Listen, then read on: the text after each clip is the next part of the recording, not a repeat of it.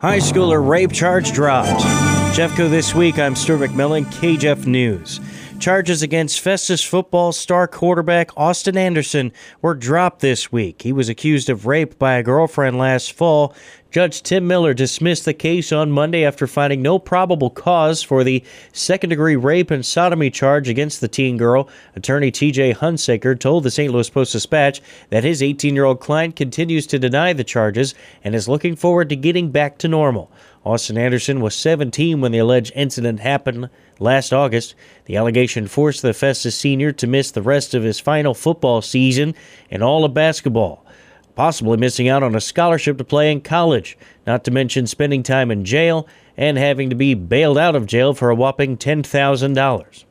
A Ditmer man is behind bars in connection to a homicide and an assault that occurred in Jefferson County last weekend. 36-year-old Ashley Kossuth is charged with second-degree murder, first-degree assault, armed criminal action.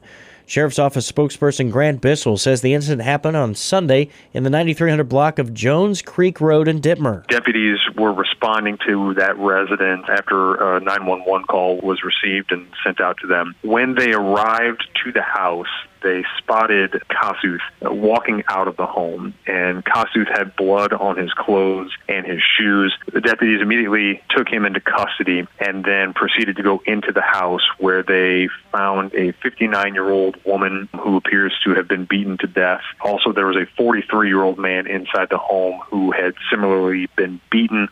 Kossuth is being held at the Jefferson County Jail without bond. The female victim in this case is identified as Deborah L. McFall. The male victim is listed in critical condition at a local hospital.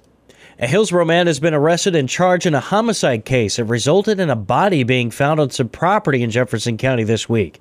44-year-old Jason Isbell of Hillsborough charged with first-degree murder and armed criminal action following the June 2019 death of a 41-year-old Samuel Israelson of St. Louis. According to Jefferson County Sheriff's Office spokesperson Grant Bissell, Israelson's body was located last Tuesday night by the property owner near High Ridge. Now, he had just recently purchased this property, so he might not have been necessarily familiar with all the acreage that he had. He comes across this pile of stuff, not knowing quite what it is, and decides to look further into it. And as he unburies it, he finds this kind of outdoor AstroTurf type of carpet, and then peels that back and actually reveals what he believed to be a human bone. So he called 911 right away, and a deputy came out, confirmed that it sure looked like a human bone, and then the detectives got involved right away. Despite the body having been at that location for quite some time, according to Bissell, detectives were able to gather some identifying marks, specifically a tattoo, which helped investigators identify Israelson.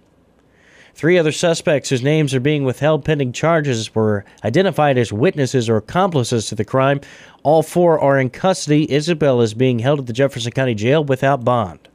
Voters in Hillsborough were ready to say no on Tuesday for the election.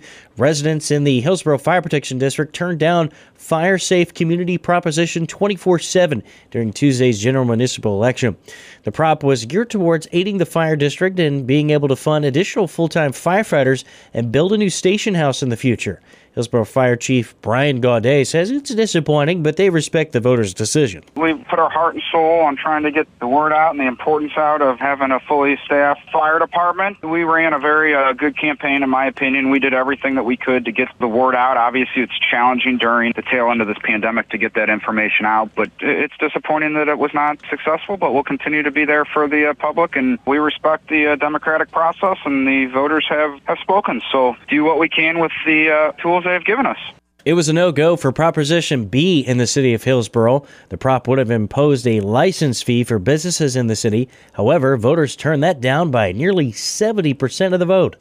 Residents in the city of Pevely voted in favor of question number S&P during Tuesday's election. The question passed 251 yes votes compared to 195 no votes. The question was to raise city's tax rate of 8.35% to 8.85%, with the monies generated going to stormwater control and local parks. In DeSoto, current Councilman Autumn Blanchard did win a re-election on Tuesday to serve a 1-year term. Meanwhile, Rich McCain joins Jim Akers as councilman for a 3-year term.